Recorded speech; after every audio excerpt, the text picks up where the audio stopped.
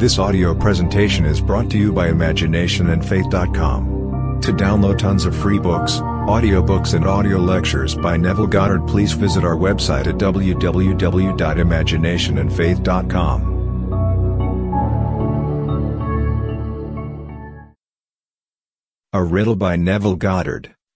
Tonight I will call this, a riddle, for every creative mind rises to the challenge of a riddle. Now a riddle is defined in the dictionary as an imperial object or person, that which is difficult to understand. It is also a sieve to separate the chaff from the wheat, or a puzzling question. Now I ask you, who is the greatest of the great of earth, who was never mortal born, or lived, as you and I understand the term, in this secular world?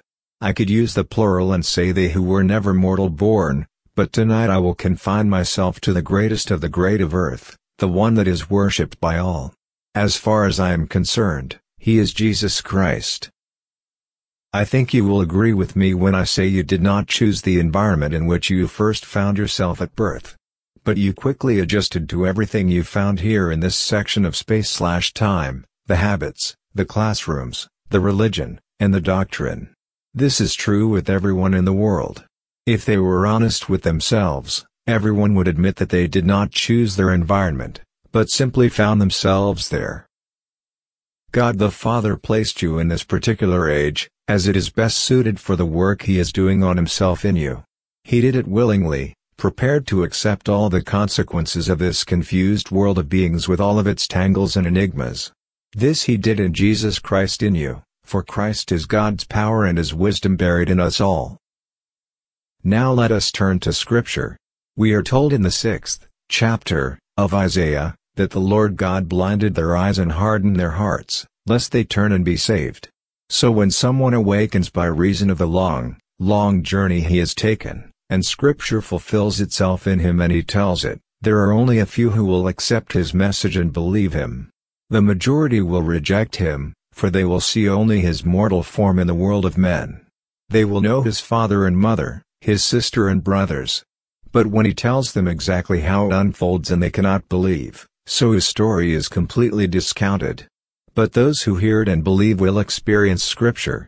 They too will tell their experiences, yet it will still be denied by the mass because he has blinded their eyes and hardened their hearts, lest they see with their eyes and perceive with their hearts, turn and be saved. Now, do you not believe that I am in the Father and the Father in me? That the words I speak are not my words, but the words of him who sent me? Believe that I am in the Father and the Father in me, for truly I say unto you, the work that I have done you shall do also, and even greater works than these. If you don't believe me, believe it for the sake of the works themselves. God the Father is not on the outside. I am in the Father and the Father is in me. If you turn you will see him and, becoming what you behold, you will vanish from sight. All that you see now, that appears so real before your face, is only a shadow made real by the world. This I know from experience. There is a little boy in New York City who bears my name. He is now about 15. Before he was born he stood before me in vision and I felt I was his father. Appearing to be about 4 years old, he told me his name was Neville Mark. When I asked him when he was coming, he said the 10th of November. This was now September. The next morning I told my wife that a little boy was coming to us on the 10th of November. Well, she admitted that she believed in miracles and in me, but she knew she was not pregnant. Regardless, I told her he was coming anyway. A friend of mine who was expecting her baby in December wanted a little girl, as she already had a little boy. I said to her, if your child is born on November 10th and it is a boy, his name is Neville Mark. She agreed, although she was certain that the child would be born in December. But when November 10th arrived, Neville Mark was born.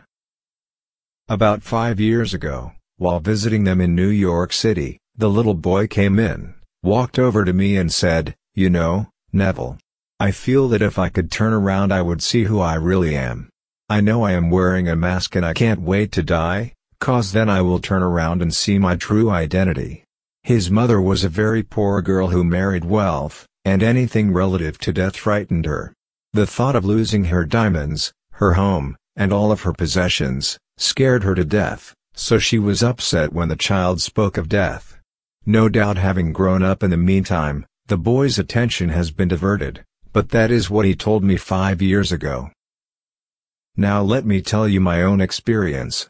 While lying on the bed, on my left side, I felt a force coming from beyond my head, yet near it, enter it. The force is so powerful I wanted to turn around and see who was applying it. I felt as though some person, not an impersonal force but someone, was doing it. Although my body was just as alive as it is now, the force at the base of my skull was so intense I could not turn around. Had I turned, that day I would have seen the being that I am and instantly vanished from this world. So, he blinded their eyes and hardened their hearts, lest they should see with their eyes and perceive with their hearts and turn and be saved. These same words are used, in the Greek sense, of the prodigal son who came to his senses and turned. Remembering his father, he turned and went home to receive the great robe, the ring, the fatted calf, and shoes for his feet. You and I have been purposely blinded by the Father in us. Our hearts have been hardened by the Father in us. So the words are true, and when you reach the end you will say, Father, forgive them for they know not what they do. God the Father uses the tyrants of the world for ends beyond their own. Every person in the world is only a mask God the Father wears while playing that part. Man sees and judges the mask, but the occupant he does not see, for his eyes have been blinded and his heart hardened. God is playing each part based upon the environment in which he was placed, not by his own choice, for we were made subject unto futility, not willingly, but by the will of him who subjected us in hope, and we cannot turn back until his predetermined goal is reached. That is when we reach the end of the journey and go through the series of events called the story of Jesus Christ, at which time Christ is formed in you. Christ is not and never was a mortal person. Those who believe that he was born from the womb of woman have no ears to hear and understand when told who Christ really is, or who the Father really is. To them he who sees me sees the Father is a riddle, which cannot be understood. But when the sum total of all experience of man is formed into a youth who calls you Father, the riddle is solved. David is he who sees you and thereby sees the Father, yet he, too, like the greatest of the great of earth, had no mortal birth. Called Abraham, Isaac, Jacob, and Jesus Christ, you and I, clothed as we are in these mortal garments, make their drama alive, for it's the Father alone who is playing all the parts. Willing to take all the consequences of this horrible experience unto himself, in Christ, God the Father thinks Christ is other than the one who sent him, but he who sees me sees him who sent me, lo we are one. The whole in me sent me to clothe myself in this garment of flesh you see. He placed me on the tiny island of Barbados in 1905, with many brothers, in a limited environment and no social, intellectual, or financial background. Then, because I was sifted prior to 1905, the sifting was the riddle, separating the grains of wheat. I couldn't stand the environment I had been inducted into and felt the restlessness of a boy to continue my search. My one outstanding corporal punishment in this world was for the Bible. In response to my schoolmaster's question, I said, "Take up thy bed and walk." When he asked me for my Bible and I couldn't show it, he was allowed to beat me. I was beaten from my buttocks down to my feet for the Bible. But all of my life I have been restless for the Word of God. I came all the way across the ocean in my search and joined the theater, all in preparation to stand before you and tell you of my experiences. I know from experience that if a man could only turn around, his eyes would no longer be blind or his heart hardened, for he would see that he and the very being who sent him into the world are one. You and your Father are one. You would see God's only begotten Son as a radiant being, the only God, and you would see yourself as you really are. Now, we are taught that all who are baptized into Christ have put on Christ, and all are one in Jesus Christ. This is true, for when you meet him, you are baptized. He who is infinite love sent you into this world of horror, where you murder and are murdered, rape and are raped, mutilate and are mutilated. And when you have experienced it all, you will turn and all is forgiven. Then you will return to your eternal home more brilliant because you have raised the one you wore. You must be perfect as your Father in heaven is perfect. The moment you turn, you are perfect, for you are the Father.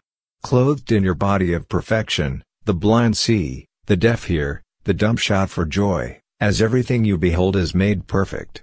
I know, for it is the end of my journey. So I say to you, be of good cheer.